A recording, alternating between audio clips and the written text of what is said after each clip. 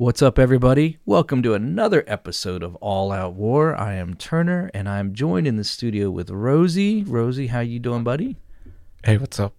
I was contemplating going like, what's up? Like being more energetic for once. Yeah. Because I realized I always just go, hey, what's up, man? You do. It is a little anticlimactic, but people are used to it now. Yeah. So, man, you were out of town. I was out of town? And you were in snowpocalypse, old Texas there. I was, yeah. That was crazy, huh? Yeah. If you're listening to this, today is the 21st of February. Yep. And Texas just went through an enormous snowstorm. Yeah. Like, to say the least. Yeah. They've never had before, ever. Yeah. Like in 100 years. Yeah. And you happen to be there visiting. I happened to be there visiting. I was not in an area. I want to say it because it was bad where I was. Yeah. But it was not the worst. Yeah. Like, there's other parts of Texas that get hit really bad. And we got hit really bad, but we didn't get hit, like, as bad. I mean, it's not... there was bad stuff. Yeah. And, since you mentioned that, I know that there's a lot of people, like, dunking on, like, Texas and stuff like that and making fun of it. I'm trying to think of how I can phrase this to bring to protect some confidentiality. Okay, so I heard this firsthand anecdote. Yeah. Of something that puts it into perspective. And, people might be thinking like, oh, yeah, they just can't handle a little snow, because they got less than a foot, I think it was, at least where I was, it wasn't that much snow. But where I was also... so I heard there's this old person's home, and so I know that this is a 100% accurate story of what I'm telling you because it's firsthand witness. Okay, someone I trust, and they went to this old folks' home because people don't think about it, and they had lost power for 3 days. Wow! And this is in a big city. Yeah, not like some rural place. In a nice like community, like it wasn't some dumpy old folks home. Yeah. And so they had been without power and water for like 3 days. And when this person that told me it, who was there, went up, there was just old people asleep or passed out, depending, some were asleep at that point, in their electric wheelchairs, just in dark hallways. In random rooms because their electric wheelchairs had died and lost power and they couldn't charge them. There was a guy who hadn't had his insulin for like a day and a half. Oh man. There was like, it smelled bad. Sure. There was they couldn't take baths. They couldn't get out of bed. People, like no one could get there. They didn't have enough people to get there and they don't have food. And so that's terrible. There's, we joke about how bad it is, but like it was bad. I feel fortunate that it didn't happen. Where I was, we lost power for like 16 to 17 hours overnight, most of it. So it wasn't the worst. Just got cold a little bit in the house. Yeah, it was very cold. Yeah. But anyways, so I would just keep stuff like that. If you're going to be making fun of Texas for not handling snow, and I would be making fun of Texas if I didn't know this kind of stuff. Sure. Yeah. But it's bad, as with any natural disaster. But yeah. Well, I mean, there's still a ton. Like, I mean, they were showing, if you follow, like, the news hardly says anything. You have to get it on social media. But like, I was somebody had an Instagram story, and it was like they were in like a Walmart, and it was just empty. There was no food. There's nothing. Yeah. Yeah, and they can't get food to it. This is what people forget about during natural disasters and things like this is that when you disrupt the shipping, this is why, like, you need to have food supply for a week at least, in your house for your family. Yeah. And stuff, in a way to cook it. Like, you need to have an alternative cooking source, and heat. Yeah. And all of that. Yeah. I saw they were like making fun. I saw this joke on Twitter, I think it was, where it's like somewhere in all over Texas, you have all these like survivalist preppers and all this stuff with like thousands of rounds of ammunition, 100 guns, all this food supply and stuff like that. And they can't get outside their house because they don't have a shovel. You know what I mean? So it's like, yeah. Or and also too, I mean, there is the factor of it doesn't snow there very often, and not at that capacity, and it wasn't even the snow so much as it was the cold. There's just a lot of stuff that happened. Yeah. But anyways, So, well, welcome back. I'm glad you made it. I made it. My flight got delayed. This is the best thing. So the day I was supposed to originally fly out, it was clear. The airport that I would have gone to fly out was good. Yeah. But up here, returning, you guys got hit, we got hit with I guess not the same storm, but a different storm up here. So I got stuck. So it was just funny. I'm like, I can't leave because of Texas, and now I can't fly home because I'm home. Yeah, we got it for like 2 weeks in a row. It was pretty. But it's been stupid. I'm ready for spring now. Yeah, I'm done. When it's just cold and I did not snowy. Pack. You didn't pack, right? No. And I guess you can't even go buy anything. Can't buy anything because you can't. Like you could barter for it. Like, you could steal it maybe. No one. No one has rain or snow gear. Snow gear. Yeah, they don't even carry it on the stores. No. Why would they? Right. I had sweatpants, but right. Anyways. So what do you know, man? Hey, did you know that James Joyce, the author of a very classic book you might know as Ulysses. Oh, yeah. Anyway, this very prolific Irish author. Yeah. He used to use Ernest Hemingway as a bodyguard. Check this out. So it says the author of Ulysses met Hemingway in Paris during the 1920s. Both were renowned heavy drinkers. They began to frequent cafes and bars together. While Joyce was unathletic and had failing eyesight, his drinking companion was tall, strapping, and prone to violent outbursts. If Joyce picked a fight, he would hide behind Ernest Hemingway and let him fight for him. That's weird. Yeah, and he said, think about it. Like, isn't Ulysses? I haven't read the book Ulysses. I've heard of it. Mm-hmm. Isn't it like about a noble, valiant man? I think so. You know, I haven't read it either. I feel really bad saying that. Yeah. But this is funny. It says, when in the course of their drinking he ran into any sort of belligerence, he would jump behind his powerful friend and shout, "Deal with him, Hemingway, deal with him." So, loser. That's funny. Come on. Leave it to an American. That's right. In France, of all places. Yeah, but it's interesting. An Irish guy who can't fight. I know. An Irish drunk who can't fight. Yeah. I thought that was like in their DNA. Like, they drink a little bit of whiskey and then boom, they want to start a fight. He's fight everyone. Yeah. Yeah. Maybe if you threw a soccer ball in there, he would have gotten in a fight or something. I don't know.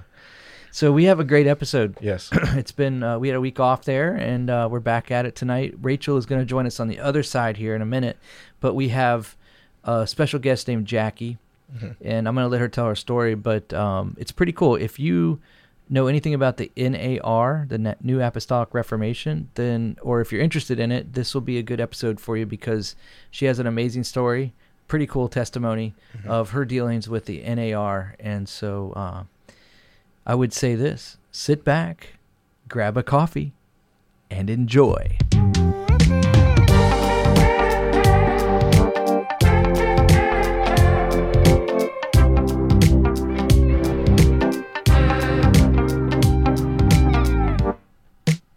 You're listening to the All Out War podcast.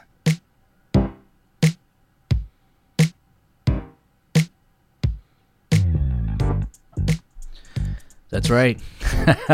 We have a great episode tonight. We are going to be joined with a friend of ours, a friend of mine. Her name is Jackie White, and Jackie has an amazing testimony. She has worked for a human trafficking organization, and things started off great, but they seemed to go sideways. And so she's going to join us to tell her story. Jackie, how are you doing? I'm doing great. Thank you guys for having me. Well, we're so glad you're with us tonight, and I'm excited to hear your story because I think it's going to connect with some things that we're going to be talking about in the future a little bit more as well on the podcast with different episodes. But tell us a little bit about yourself and let's hear your story. Yeah. Well, thanks for having me. I am very passionate about this topic because being someone who grew up in a Bible teaching church, I knew different denominations existed. I knew different styles of thought existed, but I didn't really know what that meant practically. So when I joined this organization, it was just a Christian nonprofit organization that was united under the idea of eradicating, that was the kind of term, eradicating human trafficking, specifically in Northern Virginia, where we were based. So, so excited, really passionate about that mission, really passionate about sharing the gospel with people who had experienced trauma, specifically within the sex industry. So when I started working there, I had come from a secular environment. So I was working in a sales job, which ironically I do again now, but that's a side story. But I was really excited to be a part of a ministry group, and coming from a secular environment to a place where I was praying during the workday and reading my Bible with my coworkers and talking about the Lord. It was so refreshing for me. So it started out great. Like every day we started our day in prayer and encouraging each other and listening to what we were going through, and just really building bonds with our team. And then I started noticing that the upper leadership was very different than what the volunteers were like and what us, down on the staff team were like. And they were very much so under the belief that there was an extra level of spirituality to attain. So I didn't know what that meant at first. And it was just little nuances, little things that were said, or little compliments that were made to people. Oh, you have power in the way you pray, or you can really break through, or you can really do this, or he's a powerhouse to the Lord in the way that he prays, and things like that, where at first I was like, this is awesome. This is like people who really genuinely want to know Christ and want to make him known. And I truly do believe still that was their intention, of course. Mm-hmm. And I wanted to be like that. So it was almost like looking up to people in what they've attained in their spiritual walk and becoming more like them. So people were from all different backgrounds at this organization. They were from, super conservative Baptist backgrounds to Pentecostal backgrounds to whatever. And it wasn't until we started having deeper meetings as a leadership team that I started noticing the differences. And again, as I mentioned, at first I was intrigued. I wasn't even turned off by it at all. I was like, this is awesome. People are following the Holy Spirit. They want to know the Lord in a deeper way. I felt as though, even being raised in a Bible teaching church, that I hadn't seen people with as much passion for the Lord as I was seeing here. So of course I'm like, this is what I want.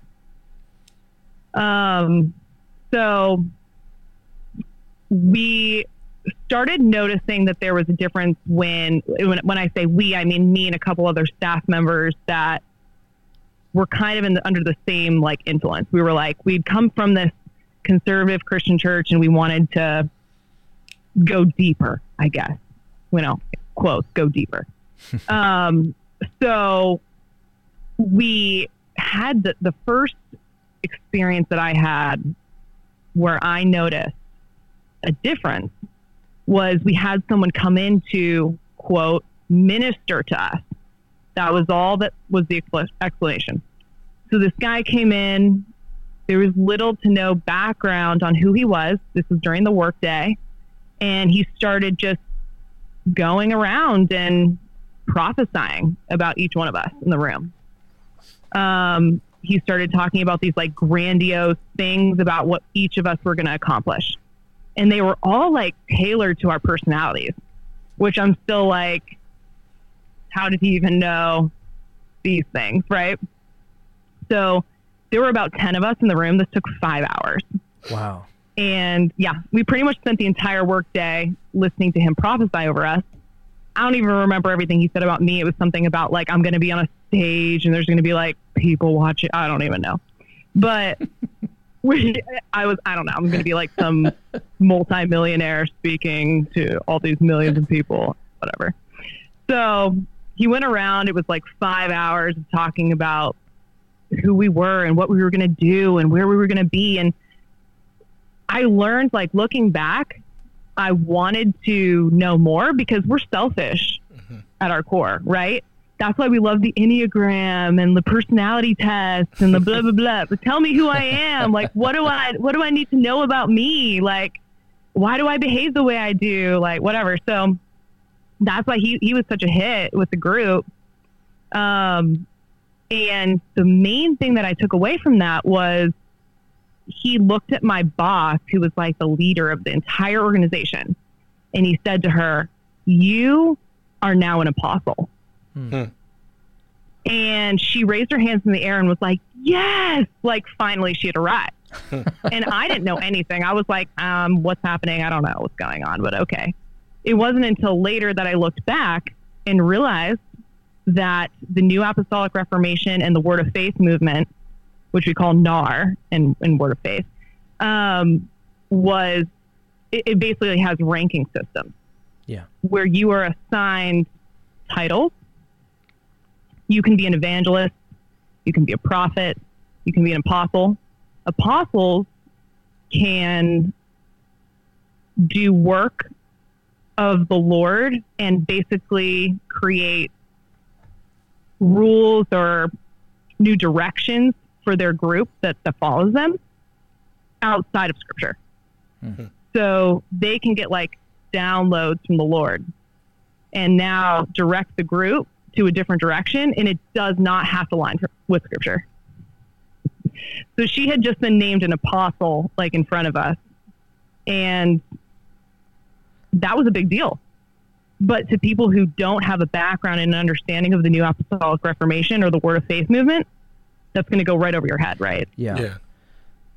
So let me interject real quick, because so I know a lot of our listeners, because we have a pretty vast listening audience. It'll range from people that are more charismatic, that are more familiar with the New Apostolic Reformation and maybe even attending a church in the NAR. Sure. And there's a ton of churches that are connected with the NAR. And then we have the other side of it, which are people like, like where you were saying you were raised in a Bible church, where they might get really freaked out when someone says, "Oh, apostle." I just want to make one distinction real quick. There are apostolic giftings. This is what Paul says in Ephesians, and most of the times when you see someone functioning in apostolic giftings, I like to look at it as like a little a versus a big A. The apostles who came back in the day and gave us our New Testament and wrote gave us our the whole, basically the epistles. Those guys, the big A apostles, were, when they died, that ministry stopped. So there's no more books being written in the Bible. But then there's a small A apostolic ministry that moves through. And I think it's people that plant churches and are missionaries and maybe even start new works for the Lord, not necessarily outside of Scripture, though. That's the big thing. Correct. And I feel the same thing about prophetic ministry. I think there are the big P prophets that were back in the Bible, and then there are the little P prophets that are people that have prophetic giftings. You see that in the New Testament with I think it was Philip's daughters. He had 7 daughters that were prophets. They were called prophets, and so we know that ministry did extend into the New Testament. Very different from like Elijah and them. So if you're listening to this and you hear her say, this woman was proclaimed an apostle, it's different than what I just described, because what they look at is like a supreme authority within the church, and they view it as a big A when it should be. Yeah, like medium to big A. Yeah. Correct. Capital A, exclamation point. And just before we get to, I hate to just say this, can you explain what the New Apostolic Reformation is? One of you guys? Because we haven't. Some listeners may not be familiar with it. We just kind of. Yeah, I mean, Jackie, do you want to? Sure. I can tee off of you or whatever. That's fine. Yep. So, okay. It's pretty deep. The New Apostolic Reformation, it's so deep and there's so many facets, but I'll make it as broad as I can. Okay. I don't know how much you all have explained in other episodes or you're going to explain in the future, but essentially it's a religious movement that emphasizes, for the most part, experience over scripture, like mysticism over doctrine, and modern day apostles with the capital A over the plain text of the Bible. Okay. So particular distinction in the New Apostolic Reformation is the role and the power of spiritual leaders and miracle workers, essentially, over and also they have an emphasis on new revelations from God. And there's a pursuit essentially of changing cultural and political constructs within society. So they are always seeking signs and wonders within the New Apostolic Reformation, and it's always accompanied by like typically false doctrine. So like if you do line it up with scripture, it's pretty blatantly unbiblical. I'm so blunt, but yeah. So the New Apostolic Reformation will teach that God intended the church to govern over society, and so what they try and do is like change the constructs of society in 7 different areas. And that's like government, arts, finances, education, religion, family, and media. So those are the top 7 ways, and they believe that if they can change those ways, that God can come, like Jesus can come back to earth, as opposed to Jesus deciding when he can come back. We determine as a society or like as a Christian church when Jesus can come back if we change these 7 areys of society. So essentially dominionism. Well, yeah, that's actually the theological word they use, but it comes out of the charismatic movement. A guy by the name of C. Peter Wagner, and they typically it's got some tentacles that go way out. I mean, some of these churches that are in the NAR church families or under the umbrella are not as charismatic as other churches, but they have a real confusion about the kingdom of God, and this is important.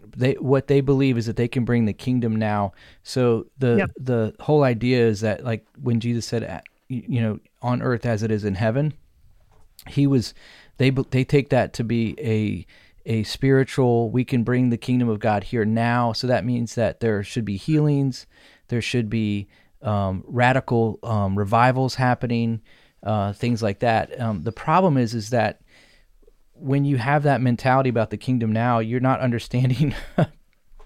It's a fundamental misunderstanding of what Jesus meant when he said the kingdom.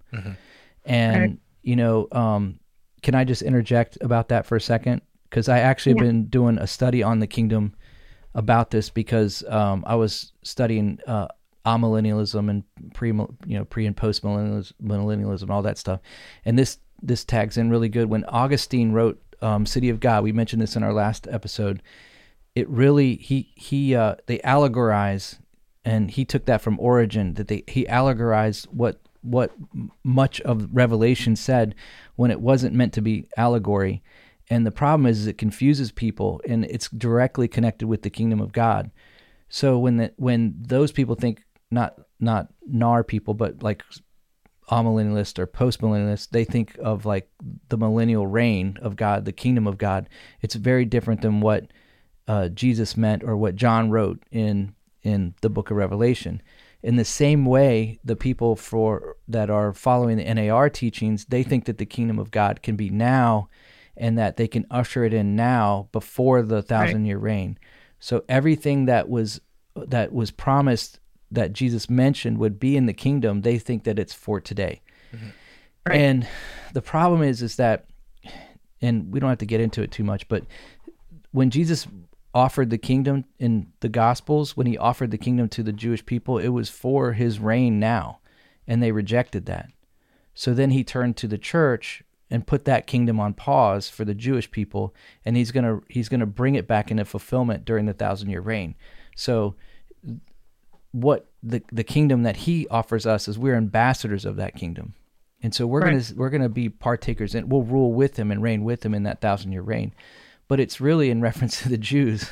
So there's a lot of confusion. I don't have a lot of time to get into it. I don't want to get off track. Yeah, we hadn't mentioned what NAR actually was. So that's why I was just trying to interject before we get too much. No, this is good.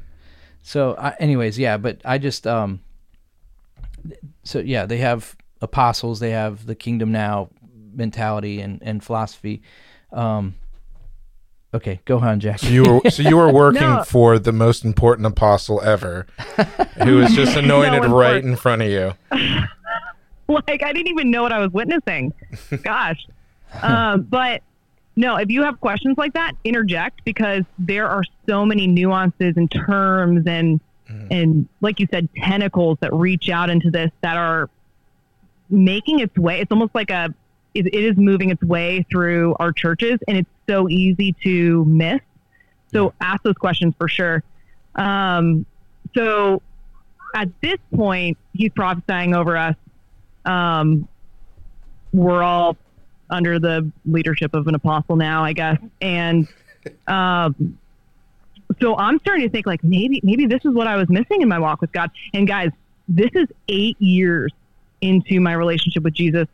Like, I was raised in a Christian church, walked away from the Lord, did the whole partying thing, whatever, had my own fair share of fun, and came back when I was like 19. And even so, like, a very slow, like, progression into my faith and letting go of the world and letting go of my past habits.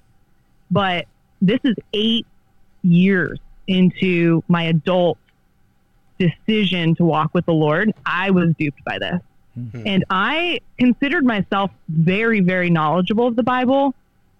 Like, of course, there's years and years left of me learning scripture, right? But I considered myself knowledgeable, and I was still like that feeling of, is something missing? Mm-hmm. Where do I need to go next in my walk with Jesus? And these people were so on fire that I was like, maybe this is what I'm missing. Mm-hmm. So we start going to Bible study at the Apostles' House. And I'm thinking, okay, I know what Bible study is. We go, we pick a book someone wrote, we ask some questions, we read them, we pray, and so I get there and I'm expecting it to be that. And she pulls out this binder that's like the fattest binder I've ever seen in my life. It is. I don't even know how that many pages fit in a 3-ring binder. I'm not even kidding you. Like, it must not have been a 3-ring binder. It was huge. So I'm like, what is that? What is that binder? It's a holy binder. A holy binder. The holiest of binders. It just had all the pages. All the pages. And I'm thinking, like, I need all these pages. What are these pages? I'm missing out on so much.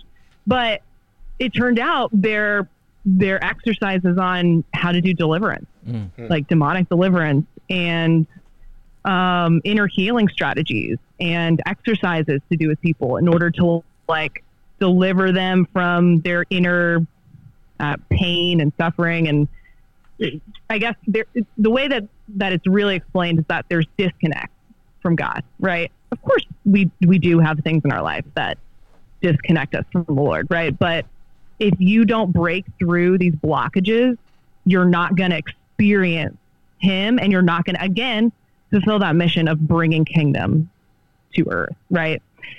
So she brings out the binder. I think to myself, like, in the back of my mind, why do you need this if we have the Bible? But again, maybe there's, something I'm missing. This woman's older than me. She's been in the game longer, like, blah, blah.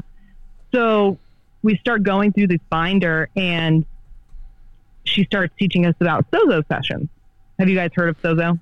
Yeah. Oh yeah. Okay.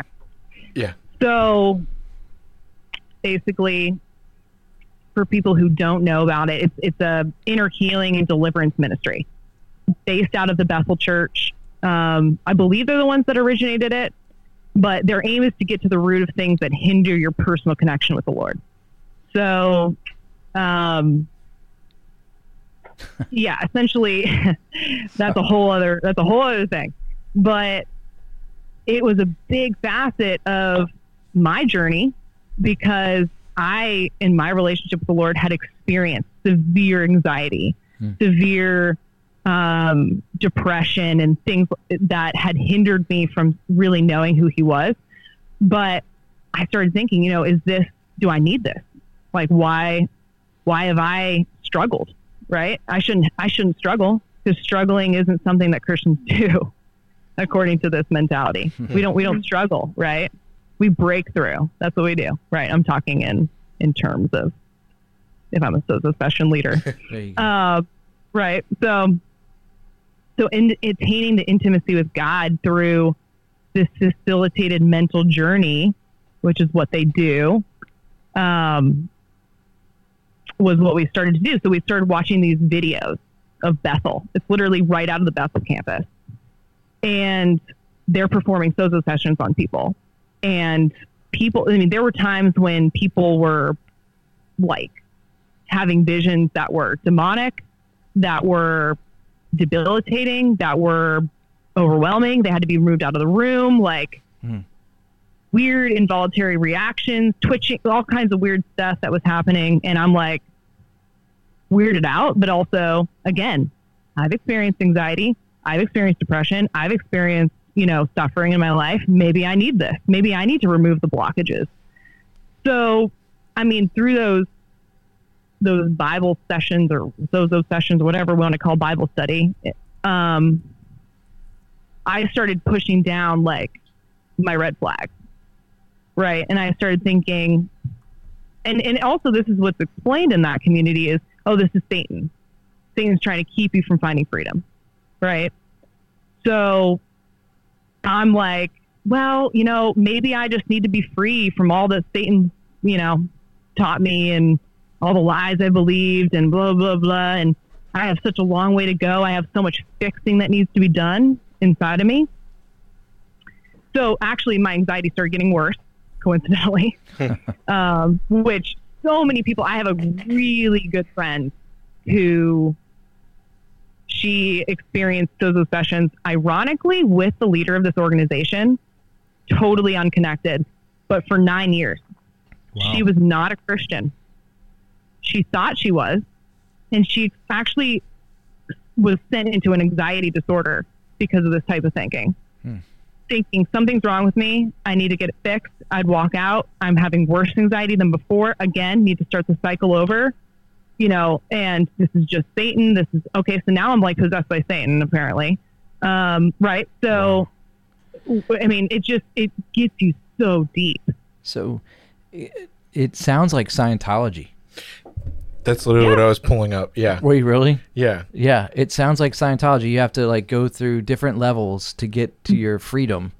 And totally. You just elevate through. And then after you get to a certain point, you're just, yeah. Yeah. That's what, if you guys don't mind, it's called auditing in Scientology. Yeah. And I just wanted to read, I just want to read because it's like this, just a Wikipedia thing is like exactly, it says in Dianetics, which is the book that Ron L. Hubbard, yeah. L. Ron Hubbard. It says auditing is a process whereby the auditor takes an individual through times in their current and past lives with the purpose. So that's probably different. With the purpose of ridding the individual of negative influences from past events and or behaviors. Auditing is meant to bring the individual to, quote, clear status. Thus, an individual being audited is known as a PC or pre-clear. And I just wanted, I was looking up, so this is very interesting because there's I thought sozo is S-O-Z-O. Is that how to pronounce it? It is. Because there's the old demon that's Z-O-S-O. So I was getting those confused. Oh, ironic. Sozo, yeah. It's dyslexic. Is that... Dyslexic demon. I think sozo means grace in the Greek, and I could be completely wrong. Yeah, but I believe think you're that's right. what it means. But I was going to say, I found a definition from bethelsozo.com. Oh, yeah. Okay. And it says, what is sozo? Sozo is a Greek word translated for, quote, saved, healed, delivered. 3 words. Sozo ministry is unique inner healing and deliverance ministry aimed to get at the root of things hindering your personal relationship with the Father, Son, and Holy Spirit. With a healed connection, you can walk in the destiny to which you have been called. I was going to say that definition sounds very, very similar to the auditing process. But, Wow. Totally. yeah. So let me ask you a question. Like when somebody was being ministered to in this fashion, were they, was it like a process to get them to that point where they were ministering inner healing? Was it like a trance? Were they like trying to get them to like, just like, would they surround them? Like, what was it like? I do not know if they were in a trance or what in the world was going on. So what it was like asking them questions. And this was like over a series of hours. Mm-hmm. So like asking them questions about their past, about their childhood. Oh, tell me about that. So it sounds a lot like a, I don't know, therapy session or something. Yeah. But then it goes into, okay, now I want you to like, it's a lot of envisioning, right? Mm-hmm. Now I want you to close your eyes. I want you to envision yourself being in that car when you got in the car accident and no one came for you. I want you to picture Jesus next to you. And I want you to like realize that in that moment, Jesus was there. And so now, okay, I used to have trauma from cars. Now I no longer have trauma from cars because Jesus was with me in the car. And so it's things like that. So that's just one example, but I did witness this one experience. We went to a conference, which this became normal, like us going to these conferences, having these Bible studies, these sozo sessions. Like I remember I came into work with like obviously having some sort of, I guess I was in a bad mood. I don't know. Maybe they could tell. So they sat me down and they were like, close your eyes. Like, what are you picturing? What kind of demons do you need to wrangle today? Things like that. And I'm like, well, I got in an argument with my sister-in-law. I guess maybe like, there's something. Really, I was probably just like tired or something. I don't know. But we went to this conference and they actually did demonstrations of people being healed, which let me just tell you, to me, red flag. If people are being healed, is it like this demonstration where, okay, sign up for the $300 course and you're going to experience freedom? So she's up on stage, this woman, she's getting a sozo session done on her. And technically this is like a different subset. It's called heart sync. It's different, but it's the same thing. Heart so sync? She's getting, that's the name of, I mean, this pastor like branded it, whatever. Okay. So heart sync, she's getting a heart sync session done. And this is like a big thing. There's like hundreds of people in this conference and I'm sitting there and she starts getting asked questions about her past. They start asking her to go into this different part of her psyche, herself, who she is. And I can't remember it all exactly, but at some point she turned into a different person. Like her voice changed, her face changed. She was overcome by like another being. And this person was introduced as a Christian. Like she's a Christian, but she's struggling with like trauma from her childhood. So we're still working through it. This woman had been through like 40 sessions or something. So I'm sitting there. This woman's like, I don't even know. Is she demon possessed? Like, what's going on? Right. So still no explanation of what I'm witnessing. Is this something like subconscious that she's experiencing? Is this like a play? Like, did they practice this before? Like, what? I mean, still don't even know, but I'm looking around the room and this woman's like changing her entire like face and voice and everything. She's getting angry. She's fighting. She starts like wrestling around in the chair and everyone in the room is like, this is normal. Yeah. I'm looking around and they're all like, okay. What? Like, were they, so at that point, were they trying to cast anything out of her? Because it sounds like she didn't say anything about Jesus. They just asked her more questions like, wow. Okay, it's okay. And calm down and okay. And we're just going to get deeper into this root of the problem here, the problem. It wasn't like, in the name of Jesus, we're going to cast this out, right? Like it would have been done in scripture. Right. No, it was like the blockage needed to be chipped away at. And I was discouraged because I was looking at her like, this woman, they introduced her as a Christian. She'd been walking with the Lord for 30 years or something like that. And she had been in 400 billion of these sessions and she was still going nuts on stage. Right. Like, I was like, whoa, what kind of things are inside of me? Because I haven't been to one of these hard thing sessions and I don't have $300. So I don't even know what's going to happen to me. But she hasn't been audited. That was something that was eye-opening. So it was eye-opening to me. I was like, and also the fact that everybody was sitting there like it was normal. Yeah. So yeah, that's kind of how they're structured. They're like a therapy session on steroids with the name of Jesus thrown in. When let me ask you a question. So were you going to an NAR church at that time? No. Okay. I was attending McLean Bible Church still. Wow. Yeah. Yep. So and had you seen any like sermons from like pastors preach from NAR at all when in these conferences or anything? Yeah. Okay. So when we held a conference, a human trafficking conference, we invited someone to come talk about human trafficking and how to fight it. And her name was Kat French. She runs an organization in Texas called Elijah Rising.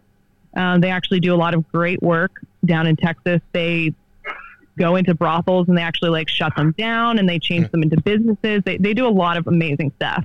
Cool. We invited her out to talk about human trafficking, how to fight it in Northern Virginia. We set her up to basically have 2 days at our conference to talk. She gets up. No one had vetted what she was going to say. And she actually started preaching about specifically the New Apostolic Reformation. And this was my first time hearing that name, that word. And she started talking about how if we don't wrangle the evil, like in our power, if we don't go out and wrangle it, then human trafficking is going to take over our area. And the way that we fight it is through, now I know these terms, spiritual mapping, going out, praying over specific areas, prayer walks, dominionism, things like that are basically taking control over our specific region. So that was the first time I had heard someone preach specifically about the New Apostolic Reformation. And she gave a really big rundown of it, which is so interesting, but she was for it. She had been a part of it. I guess she was a prophet or I don't know. She was something. I don't know what her title was. But she basically preached all about it and how we were not going to be able to be successful as an organization fighting human trafficking unless we adopted this mentality. That was kind of my intro into it, the specific preaching. You were going to say something, Rosie? Yeah, I don't want to hop back, but it was really, sorry, I was to hop back to kind of maybe scare you guys a little bit. So I apologize. I incorrectly said Sozo. Zozo was Z-O-S-O. Yeah. It's actually Z-O-Z-O. So I apologize. Isn't that the Led Zeppelin? Yeah, it was. But anyway, so when you were talking about this, and I'm interested as well, because there is a lot, you mentioned Bethel Church before, that Bethel's a big NAR church, if anyone didn't know. I remember a couple years ago they started coming out with this stuff, which I would be interested to hear if you have any experience with this stuff. But they came out with tarot cards that they did it was angel cards, I think they called them. And they also came out with a different version of the Ouija board, which was, they call it the Bethel board. The Bethel board? They actually called it that? And so when I was when I was trying to look up how the Zozo thing, this little interesting connection popped up. So apparently, not only is this Zozo character, demon or whatever, has been referenced. It said the first book was written in 1818 as a French text called Le Dictionnaire Infernal. So I would assume, I don't know, French. Infernal dictionary. Yeah, so a dictionary of demonic things. Hell, yeah. Anyway, but apparently since then, Zozo is directly connected with the Ouija board. Oh, wow. As in one of the lovely. main demons or entities that is commonly uses that doorway. Uses the Ouija board doorway. Yeah. So I thought that was very interesting that not only do you have a very similar name, and I mean, obviously they took the Greek word, but it's close enough that it gave me a little thing.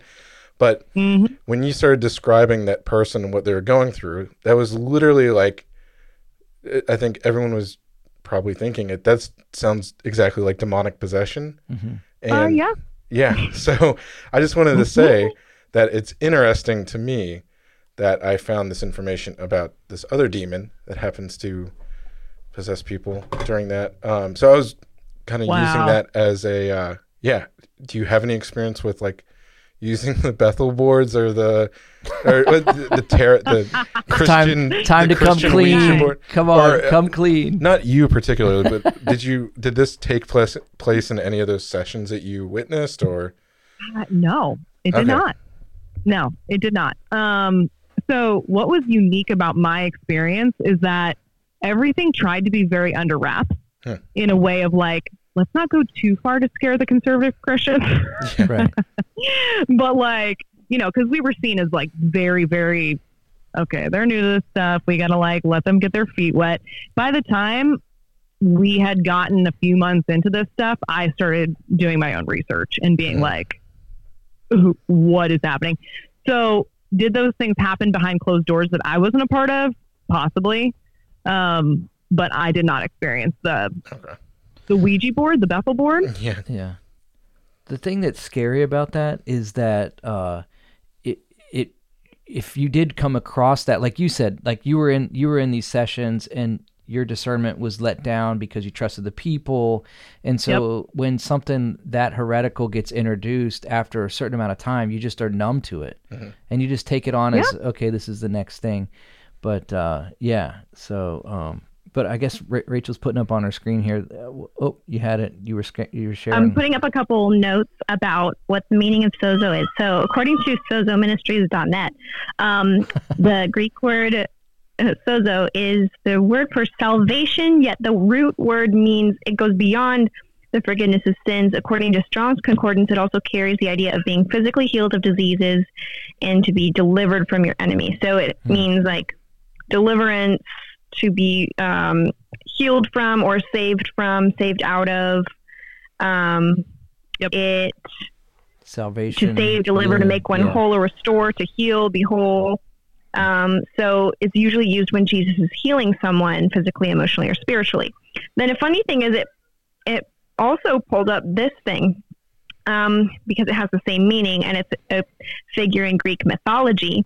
When I searched for sozo, it pulled up everything that's related to it too. So related in Greek mythology, Soteria was the goddess or spirit demon of safety and salvation, deliverance, preservation from harm, not to be mistaken for someone else, Elios. So Soteria was an epithet of the goddess Persephone, meaning deliverance or safety. So related in Greek mythology is that spirit. Well, the study of salvation is soteriology. I don't know if you knew that. Yes. Yeah. Yes. So that makes, but like it's interesting. Sense. Yeah. Yeah. Well, there's no question in my mind that what they're doing is they're moving away from biblical ministry. If you just stick to the word, you're not going to wander into these bizarre areas. And do you know if they believe that Christians can be demon possessed or demonized? You know what? I don't know if they believe that Christians can be demon possessed, but I would go as far as to say that at the very least they believe that demons can oppress, which that can be true, of course. Yeah. As far as actual possession, I would say out of my own experience, yes, based on them introducing people as Christians and then them going on to being possessed. Yeah. Well, that's the thing. Is like I'm trying to make sense of that lady that was convulsing and became a different person. You want me to tell you what happened? It's that they're clearing out people and they're possessing them. I was going to say, I'll say it. What do you mean they're clearing out people? Well, I was going to say, it's very interesting that everything goes like hand in hand of like what you're talking about. I don't know, like in my mind, it goes to like I like to visualize it is first you have this healing, these sessions of clearing like the old, and they say like you need to like move past all these old things that you're like reliving, and so that you can like empty yourself so you can get filled by the Holy Spirit.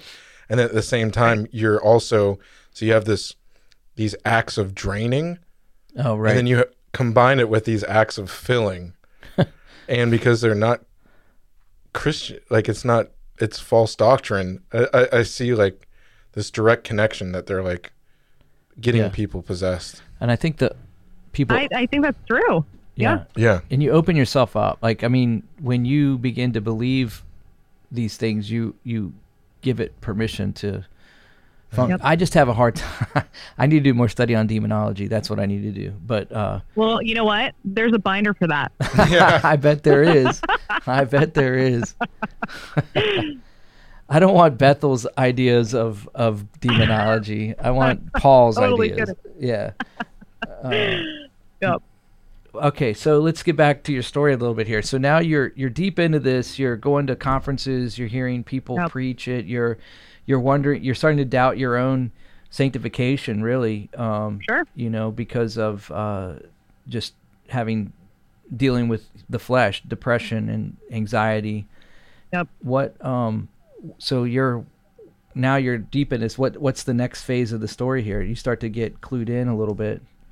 Yeah, so I did. I started to get clued in after this point. So the whole session about the New Apostolic Reformation, I'm like, people were in an uproar because people attended that conference that came from all different walks. And we had a lot of well-known churches that were supporting this organization. Yeah. And they were Bible teaching churches, and they were not about this, and they had a lot of experience with it, which I didn't. And through the complaints of the churches of, whoa, is this what you guys believe? Do you guys align yourself with this type of thinking? I started being like, what type of thinking? I mean, I know it's been a little weird. I saw some people be possessed, but like, what is the New Apostolic? What's the New Apostolic Reformation? So I started doing my own research, and I am a nerd about researching. So I will literally dive into this hole of foreverness on a topic. And I read a lot of books. I listened to podcasts. I listened to YouTube videos of people who had come out of the Bethel supernatural world of the school of ministry. Yeah. School of something. Yeah. And I did a lot of research on my own, and I started discovering like that this was this whole other subset of Christian culture and Christian community that I didn't know existed. And I started seeing, not only did I see that it existed, I saw that it existed in many relationships that I had, many churches that I had attended, many sermons I'd listened to. And I started seeing how sneaky it was, just making its way in very slowly. And I've seen that this type of thinking comes up from the bottom a lot. It's the individuals that attend the church, or the individuals in the community start saying little keywords, kingdom, whatever, you know what I mean? And they start throwing out those terms. They start praying in certain ways, right? Like even the way you pray, who you pray to, or like praying at Satan as opposed to like praying to Jesus. Yeah. Right? Like the little nuances that you don't notice at first, I started seeing. And so I got freaked out in the sense of, I was like, I got to tell everyone that I know that they're crazy. No, but honestly, my eyes were open, and I praise God for that, because I truly, it was the Lord. I mean, I had been totally led astray with the idea of I have breakthroughs that need to be made or whatever. Everything that's wrong in my life is because I haven't, right? And so I had been totally led down that path, and thankfully the Lord opened my eyes through some different things that I read or experienced. And I started kind of going on this, like, I'm going to talk to the people that I work with about this and try and open their eyes too. But that's a whole other like story in itself, but that's kind of where it ended for me personally, being duped by it. But it turned into this whole almost evangelism within the Christian faith and within the Christian church, because I started realizing, oh, like there's a difference between someone calling themselves a Christian and being saved. And there's a difference between a complete unbeliever. Like there are people that need to be saved within the Christian church. Yeah. So it started turning into that passion for me, just helping people open their eyes to the unbiblical teaching that was happening that is so prevalent in America right now. Did you just put in your 2 weeks and roll like after? No. Oh, really? Okay. Was it a pretty challenging time? It was very challenging. I went on for probably another year and a half after that. Whoa. So I really got to odd ends with a lot of the leadership. I started recognizing that they were using these prophecy sessions that we were having for direction of the ministry. So if things had been downloaded to a prophet, and I say the word downloading because that's like a legitimate term that's used. So it's downloaded to the prophet and then they're shared with everybody else. They were using those words for directions of the organization, where they were going to spend their money, who they were going to pay and who they weren't, and donations were being made to the organization and then used for these things. And so I started getting a lot of discomfort about that. And I started getting really uncomfortable when I found out that the women who were going to be doing their intake programs were going to be doing these sozo sessions. So severe trauma that you would experience, right? The most ultimate trauma, years that whoever your experience is, if you're in the sex industry, like it could be years or it could be months or whatever. But now they're using these sozo sessions and inner healing ministries to deliver them from the oppression that they'd experienced. So that was where I was finally like, I'm out. So were they trying to use the NAR teachings on the people that they were rescuing out of human trafficking the whole time that you were there, or just towards the end there? No, it was the whole time. Really? But so it was different in the sense of, at the time when I was working there, they had a clinic where people would come in, they do intakes, they'd get their needs met depending on their specific stories or gaps that needed to be filled. They would fill them, but it was way more under wraps and underregulated than it probably is now. So it was a lot of just like meeting with the leadership and talking with them, and there weren't a lot of boundaries that were put in place. So honestly, I can't even say what fully happened behind closed doors, but I know enough to know that when you're the leader and you think this way, of course you're going to share that with the people that you're helping, right? Like, I mean, that's the lens she saw her life through, or like the people that were facilitating to these women, that's how they saw their faith. So of course that was incorporated. And then they wanted to create like a actual facility for these women to stay overnight. They could stay up to 2 years. They're in the process of building out that organization right now. It's a whole separate entity. And part of that 2-year program that they can stay at will incorporate these regular inner healing sessions. Yeah. What's so disheartening about that is when a person is introduced to faith and to Christ through that type of ministry, when it really gets real, it's going to be hard for them because they're going to feel so let down when and because especially when you move outside of biblical, ministry, it's not going to have the impact. It can't have the lasting impact.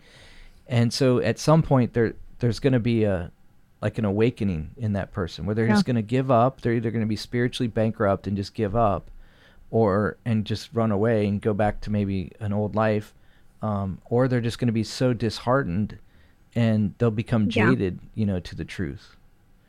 They'll just be like, oh, I know you Christian types. You guys are weird. I'm not going to, I'm not going to hang out with you. Two things that maybe more than two things, a few things that I have read, whether by listening to different testimonies of people who came out of Bethel/Sozo, or people who are involved in a NAR denomination of some, that's the umbrella of some kind, is they don't want to put God in a box. They don't want to put Jesus in a religious box. Yeah. Sometimes, in their words, God wants to go off the page and wants to let them know something, and they're going to, their discernment is going to tell them something different than someone else's discernment about a particular, situation or a decision that they need to make, or, the way that they need to move forward with their life, or how they need to act. It's almost like you have a different Holy Spirit than I have. And then, and there's almost no structure for truth, because the problem is, if you're not going to the Word of God as the infallible truth, then you're going to either fall prey to different interpretations, or you're going to be like, well, that doesn't apply, or you're going to be led astray very easily by emotionalism. And emotionalism is the other thing I wanted to bring up, which is that feeling of those highs, those spiritual highs. And so when people are going to those churches, the way that they feel, and sometimes if you're dealing with a church like IHOP, where they have 24-hour prayer rooms, you're dealing with people who have a lot of sleep deprivation, or you have a lot of early morning sessions, and again, more of that not cult-like mentality, but just where the one leader is basically anointed and you can't question them, that kind of thing. The cult when you have stuff. That, yes. But when you have that, then, and you are going to be heavily pressured for trying to go to something as your standard, like the Bible, then it makes it so disheartening when all of a sudden, when those feelings go away, it's almost like an addiction. You're going to want to keep going back to those spiritual highs, and you're going to go back to those people who make you feel a certain way, even if it's kind of a codependency or something. So that is really hard I can totally relate to why you would want to just get out of the situation, because to try and change the leaders' minds, or even the group's minds, about the way to move forward with trafficking victims, that would be so hard. Yeah. Because it's the worst possible way to go about it. And that's just stirring up a lot of old trauma, and who knows what spirits are being involved here. 100%. You're talking about soul ties, you're talking about drug use, you're talking about witchcraft, occultism. There's so much going into that it's almost like a recipe for disaster. So I'm very, very thankful that you're sharing about this, because if people don't have that standard of truth, there is no true liberation and freedom. Yeah. No. Even satanic ritual abuse, victims. Yep. In the human trafficking. One of the things, Rachel, that you were mentioning there that made me think is, a lot of times when you create a spiritual hierarchy in a system like that, it creates a lot of let me just say it this way. When you look at the early church, the Peter and Paul, for instance, the pillars in the New Testament church, Paul rebuked Peter. And the reason he could rebuke him is because they had mutual submission to one another. There wasn't, Peter wasn't like, hey, whoa, Paul, I was the one who walked on water, not you. I am the apostle of Jerusalem, and so you stick to your Gentile friends. No, it was nothing like that. It was mutual submission, because they knew that Jesus was the king of it all. He was the head pastor of the church. He was the head of the church. So when you create this spiritual hierarchy, and it's a system, and then someone's anointed as the prophet or the apostle, it gets disheartening for some people, and it also creates this ladder climbing spiritually. Like, oh, I have to have the next vision. Oh, yeah. Yeah, I have to have the next discernment. I have to have the next word, you know, and then you get known for your words because you're so accurate and you know, and it's just all out of balance. And Jesus gets lost in the middle of it all. Like, where's the glory to Jesus? Where's the Holy Spirit? You know, it's like, go ahead, Bruce. Oh, I am just interested, like the to go back to the guy that, like, quote unquote anointed her. I have a couple questions. Like, the first one was, how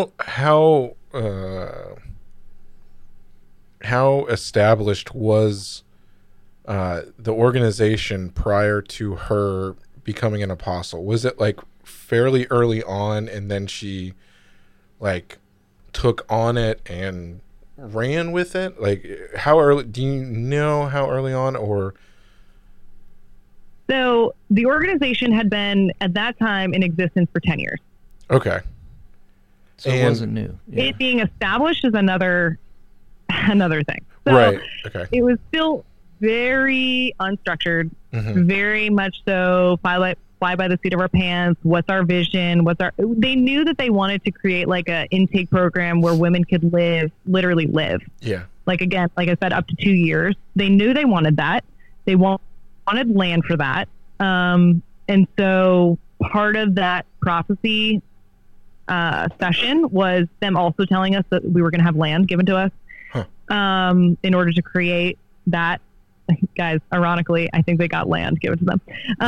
But I mean, so as far as established, 10 years, it'd been 10 years. And it started out as a group of pastors that had just started meeting and being like, we think trafficking is a problem. Yeah. And so we're going to pray about it. And then it led into, you know, a board of elders, or not elders, but like a board of directors. And then she took over 2 years prior to that. Okay.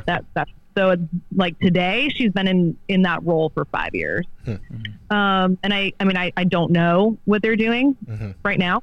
I disconnected. When I disconnected from working there, I disconnected entirely. Unfortunately, I felt as though I couldn't really support that anymore. So, I don't really know much as far as like where they are today, but at that time, I'd say it's been in existence for a long time, but it was also like fairly unstructured still. That's interesting. Yeah. And I guess you don't have to name him on here, but I'm curious as to, like, who was this? I'm intrigued by prophet? This guy, by the prophet. Yeah. Like, it's very weird. Like, I don't know how to say it.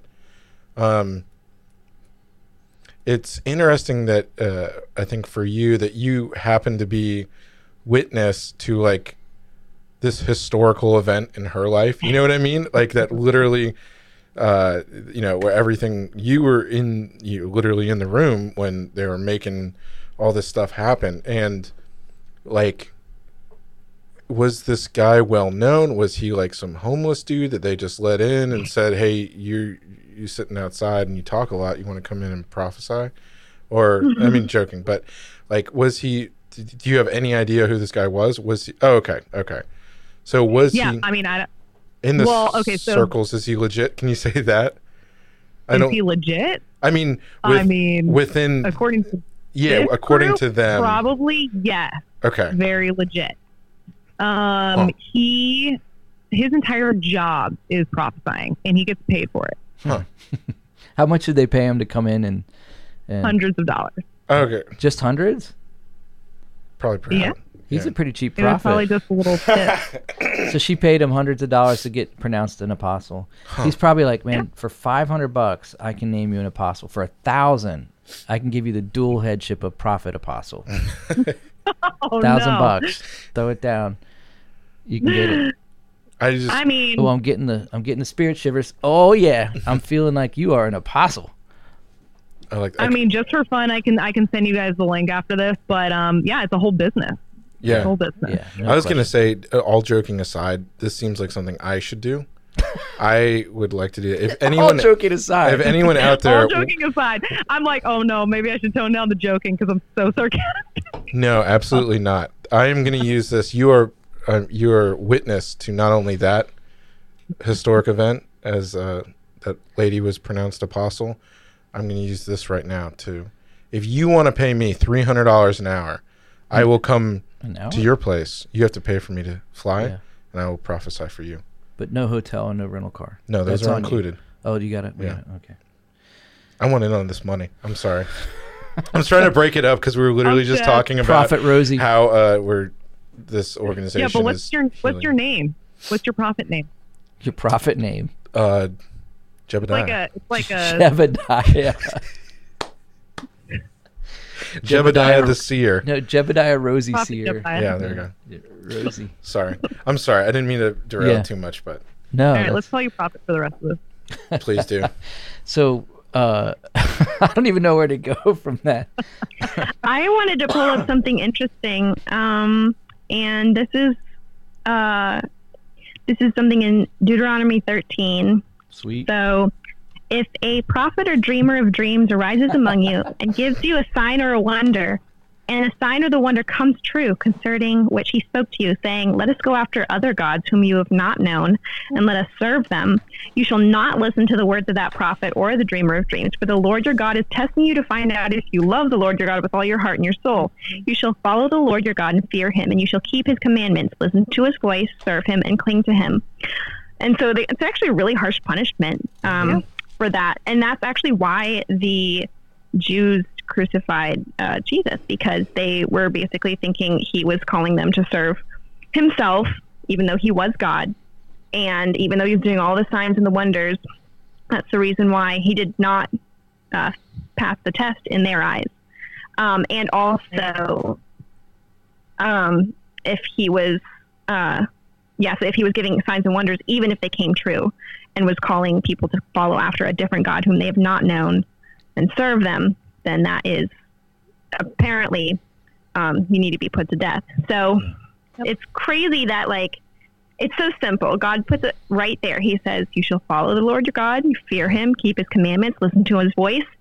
And it's like there's an easy alternative. And if it's not God, you need to know who God is. Otherwise, you're going to be following another God who you have not known. Sure.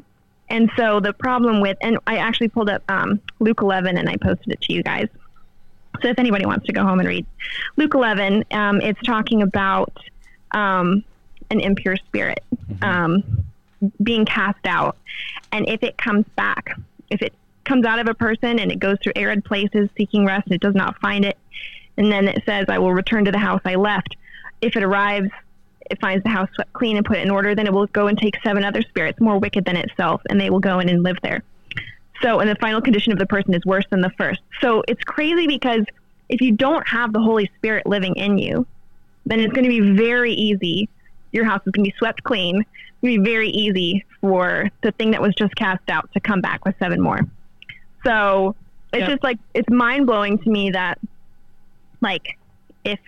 But I got to interrupt you because I don't want anyone to be confused that there is that person that it was swept clean. It was not replaced with the Holy Spirit. No, it wasn't. Because that's an important distinction. If you accept Christ, if you surrender by faith to Jesus and you trust in him for salvation, then you're sealed with the Holy Spirit. That's what Paul says in Ephesians. So they can't come back into that. Yeah. They want to, but they can't. Yep. And you can't get a demon out by just self-help or intense therapy. Right, yeah. No, that's a great point too. Yeah, and the whole idea of the arid place. This is what's interesting because that point that you're making, Rachel, is that like that woman for 10 years going through intense therapy. It may have been that she'd had these cycles where it was reprieved, and maybe they were in arid places, giving their home a break to get cleaned up so they could come back and party and wreck it again, from the inside. Wow. Yeah. And that's the one thing about, like, you can say all the right things, you can even claim Jesus' name, but if you're not truly saved, only God knows that. And there will be people calling out, Lord, Lord, and he'll say, I never knew you. So there are people I believe that there are people who call Jesus' name and it's not legit in their heart, and they are living a lifestyle completely contrary. Well, what you just said, correct me if I'm wrong, but part of that where it says, like, when we cast out demons in your name, Lord? Right. Like it literally said, prophesy. Isn't that crazy? yeah. Prophesy demons. Yeah. Isn't that crazy? So, and here's the other thing too that really bugs me about this, and I'm just gonna I feel like what's that Peter Griffin? You don't want to go and grinds my gears. Yeah. You remember that? I feel like that. But when they talk about this whole, when you hear talk about it, and I hear a lot of really well-meaning Christians talk about this, end of days harvest to come in. And I've been really searching for that harvest in the Bible. I don't see it. The only place where a great harvest comes in is during the tribulation period but it's Jews. It's Jews that are returning to Christ. It's not like a worldwide harvest. And, he sends out the 144,000 and the angels are flying through the air, preaching the gospel, trying to bring them, back. And you had the two witnesses, and that's when the harvest comes in that it's like at the third and a half year or whatever is when it starts. That's when you see it. You don't see a big harvest coming in. And Jesus said in the Great Commission that we are to go into all the world. He said the harvest is ripe, but the workers are few. So it's the works ahead of us. It's just, to me, it's like it's more of this selling something to somebody. Like you could have a special gift. You don't even realize it yet. We're going to pray for anointing over you. You're going to either be a prophet or an apostle, or you're going to have a vision or dreams, and you're going to be this amazing person. And also you're going to be part of ushering in the great kingdom with the harvest, and you're going to be recognized by Jesus yourself. He's going to see you. And they sell something to people when we already have the instructions. We already have the Great Commission. We already have what God's asked us to do and empowered us to do by the Holy Spirit already. We have everything we need. In fact, Scripture says it. Peter says everything pertaining to life and godliness is found in Christ. So we don't need anything extra. There's no extra special anointing or dose or whatever you want to call it. We don't need a prophet Rosie. We got the Word of God. I'm sorry, Rosie, but we don't. You owe me. I'm suing you for millions of dollars of lost income. Lost income. Slander. Yeah. I wanted to say it's also just at the same time, anyone that's listening, because I picked up when you said, ironically, the guy had prophesied that they would get land, and then they got land.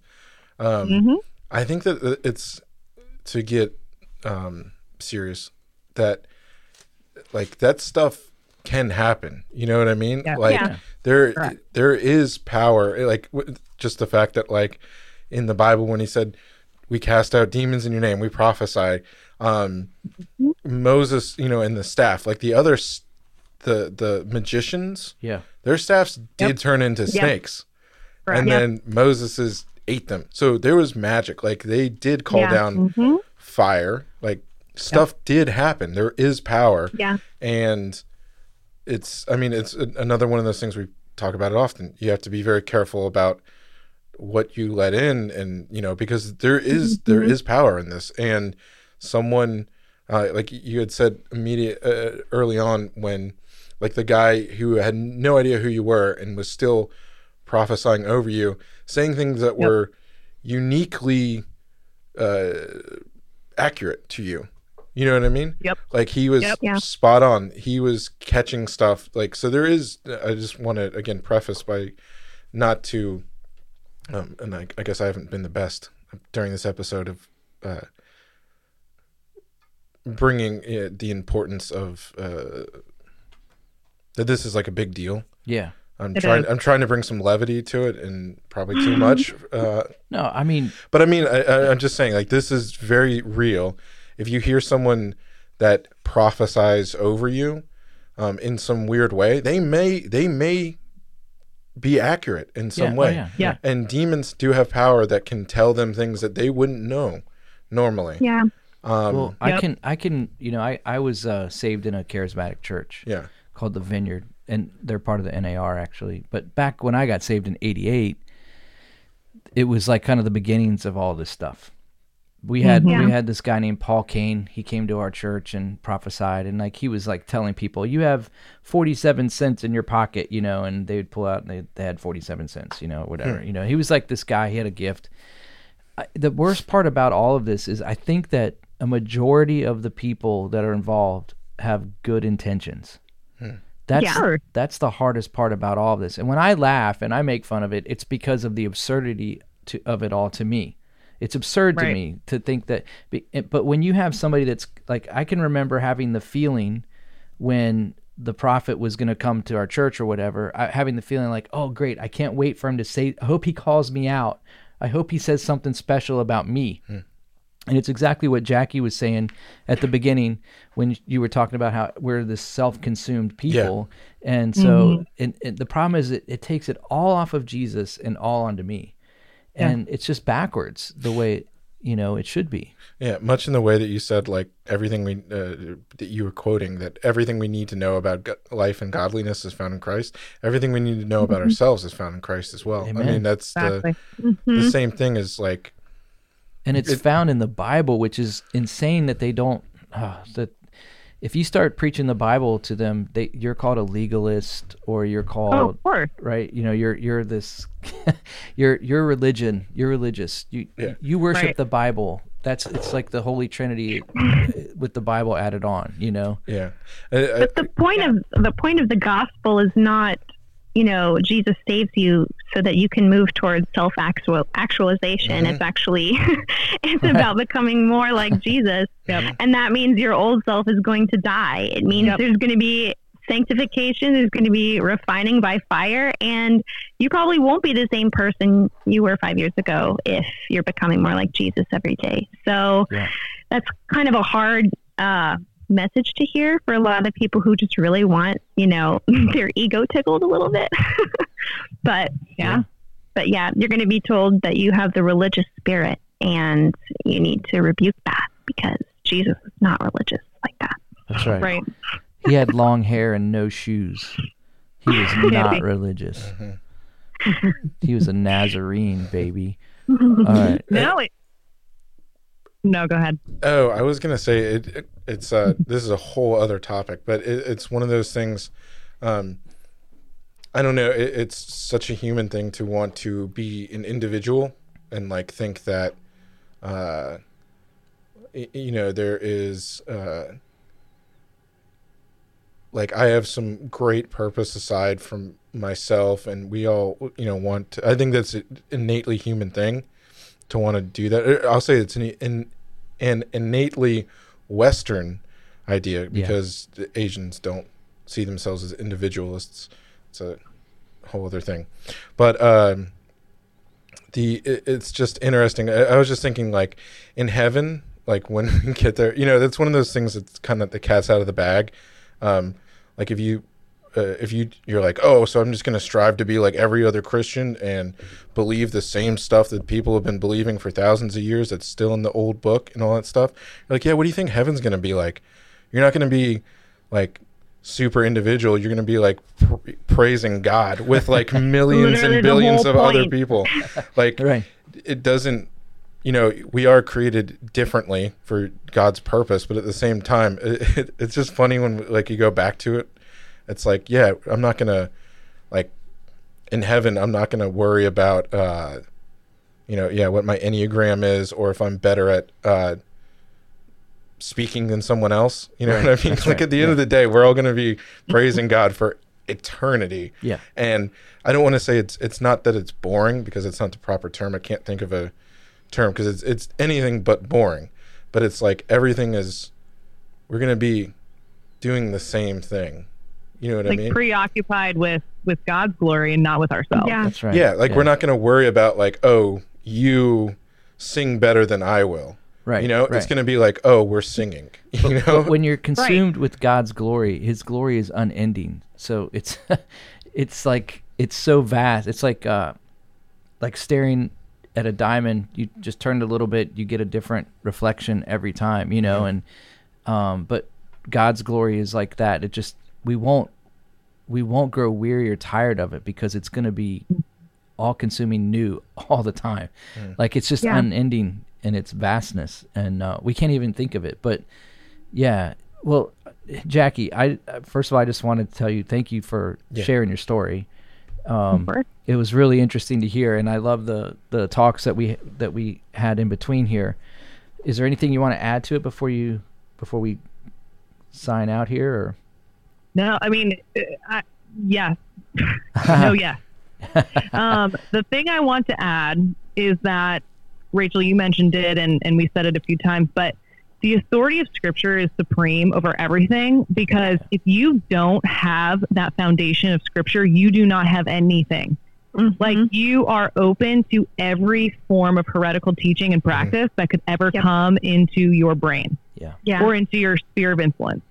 So even someone like me who had known Scripture for so many years, like, if I take my eyes off of it for a moment and I get enticed by things around me, like, I can be swept away so quickly. And, we make jokes about things like you said. It just sounds so crazy to us looking back on it. It wasn't crazy to me when I was in it. Yeah. I really wanted freedom from the anxiety I was experiencing. But now I know that I have flesh that I'm going to have until the day I die. Yeah. However, this is a sanctification process. And guess what? Sanctification can involve suffering. And it can involve, it involves surrender, and it involves being humble, and it involves dying to self, and it involves serving. And that's the opposite of what I thought for that time that I was involved in that. And so what I'd say is, like, the two foundational things that we need to focus on and not drift away from is who Jesus is and the authority of Scripture, and that it's infallible and that it's perfect. Because if you say that it's just like a nice book or whatever, then you don't have anything to stand on. I can't, I'm like, it's scary to think about to not have that foundation. So that's what I would say, is that knowing Scripture, not just cherry picking verses here and there, but knowing Scripture as a whole, and therefore knowing the purpose of the story of Scripture, and also knowing who God's character is as a whole, can be the foundation for leading a life of godliness and not being led astray by this. Because as we go along in our lives, and especially, like, I saw a change in the atmosphere in the last year. It really changed, and we really need to stick to what we know is true. For sure. And I was going to say, much in the same way that you said, you used your platform and you are open. The reason you came here to talk to us was to educate people so that they don't either know how to avoid getting swept in, or to people that are in to pull them out. And I was going to say at the same time, I always just feel really bad if I make too light of a situation, is that like, I believe some really crazy stuff. People know I still believe in some crazy stuff that doesn't have to do with Christianity, but and I've been wrong about a lot of stuff too. And like, just because, like, everyone gets duped, it's okay, but, like, to be able to come out and speak actively against it is also very important. So like what you said, that you, like, Turner, you said, like, you hoped for that stuff, and not that it was NAR back then or anything like that, but, like, there shouldn't be any shame, like, to get duped by beliefs. I'm sure I believed some very heretical stuff that I had no idea about because I drifted, wasn't reading my Bible enough, or like, things like that. It can be a common thing, and not to let it discourage you, much in the same way of, like, so if anyone is listening and you're like, this sounds pretty close to home, what do I do? Like, don't leave the faith, like, come find the real faith. Like, don't get scorned at Christianity as a whole. I don't want this to be discouraging to people. I agree. Thanks, man. That's sorry. Go ahead, Rach. No, but for real, like, not knowing the what the real thing actually is, or the real thing maybe being a little bit more disappointing than the counterfeit.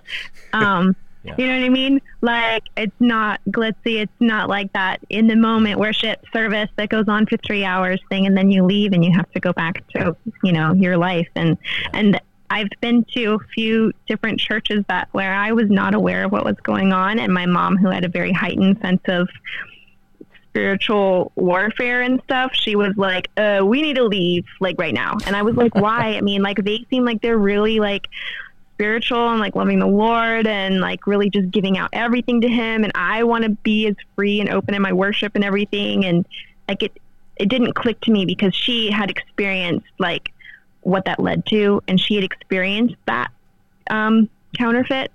And she had also deeply and richly experienced the real relationship with the Lord that takes faithfulness every single day. Yep. And relying on the word of God every single day and going to that as your spiritual experience, if you will. Like, it's that faithfulness and knowing that Jesus is the same. You can go to his word and be assured in everything. So yeah, like, knowing the real thing versus the counterfeit is huge, but it's getting harder and harder these days when it is. Yeah, you got that relativism going. It's kind of funny too. I'll just add this real quick. A lot of times churches that are like Bethel, like some of the more hyper charismatic churches, they'll use the book of Corinthians, the 1st and 2nd Corinthians, as like as their, like, oh, this is we champion this book. It talks about all these things, but what they forget is that why Paul wrote it is because it was so out of control. He was trying to rope them back in, and and so when you look at it from that angle, it begins to change a little bit of how you might feel about some of those things, those practices, based on what Paul writes there. But yeah, man, there's so much more we could talk about on this, and maybe we'll have you back on again, or if you want, I'd love that. It'd be cool. And but I know that we are going to do a whole episode on NAR, and I would encourage anyone listening to this, as Rosie was saying too, if you think you're in a church that you're not sure about, you have some red flags, don't sit on those. Like, vet them out, and pray and seek the word, and get counsel from people that are further along than you in the faith that you trust, but also just hold it up to the word of God. And if they're preaching things like you can be an apostle or a prophet, or if they're preaching things like kingdom now or dominionism, there's nothing wrong with like Christians working in entertainment and being teachers and in government. There's nothing wrong with, I mean, I don't think there's anything wrong with that. I just don't think the end result is going to be the same biblically than what NAR is teaching. So that's where you have to start using discernment on some of those things. What's the end game? That type of stuff. So yeah, but yeah, it's cool, man. I really love talking. I geek out on this stuff, so for me this is a more fun conversation. Ultimate geek over here. Yeah. Same here. Yeah. So great. Well, Jackie, thank you so much for joining us on the podcast. Do you want us to put your connections on social media in the show notes? Okay, cool. So we'll connect her through the show notes. You can, if you have questions, or if you just want to reach out to her, if you have a story or something that you think she might be able to help you with, in that, I'm sure she wouldn't mind. Love that. Yeah. So I know that's your heart. So, well, look, guys, I guess we will put a fork in this one. Mm-hmm. Thank you again, Jackie. Yes, thank you very much. Thank you for having us. Yeah. Rosie. My multiple beings, I guess. That's right. Well, I feel a change in the atmosphere right now, so we probably should. Whoa. Yeah, did you feel that? Yeah. Get those. It's like, I think there's gold dust coming from the ceiling. Sweet. Oh, no. We're all going to be rich. Look at you. I need Look, it. Rachel, I see something sparkly behind you. I know. Hey. Are those string lights or gold lights? What is that? All right, guys. We'll catch you next time. See ya. All right. Bye, guys.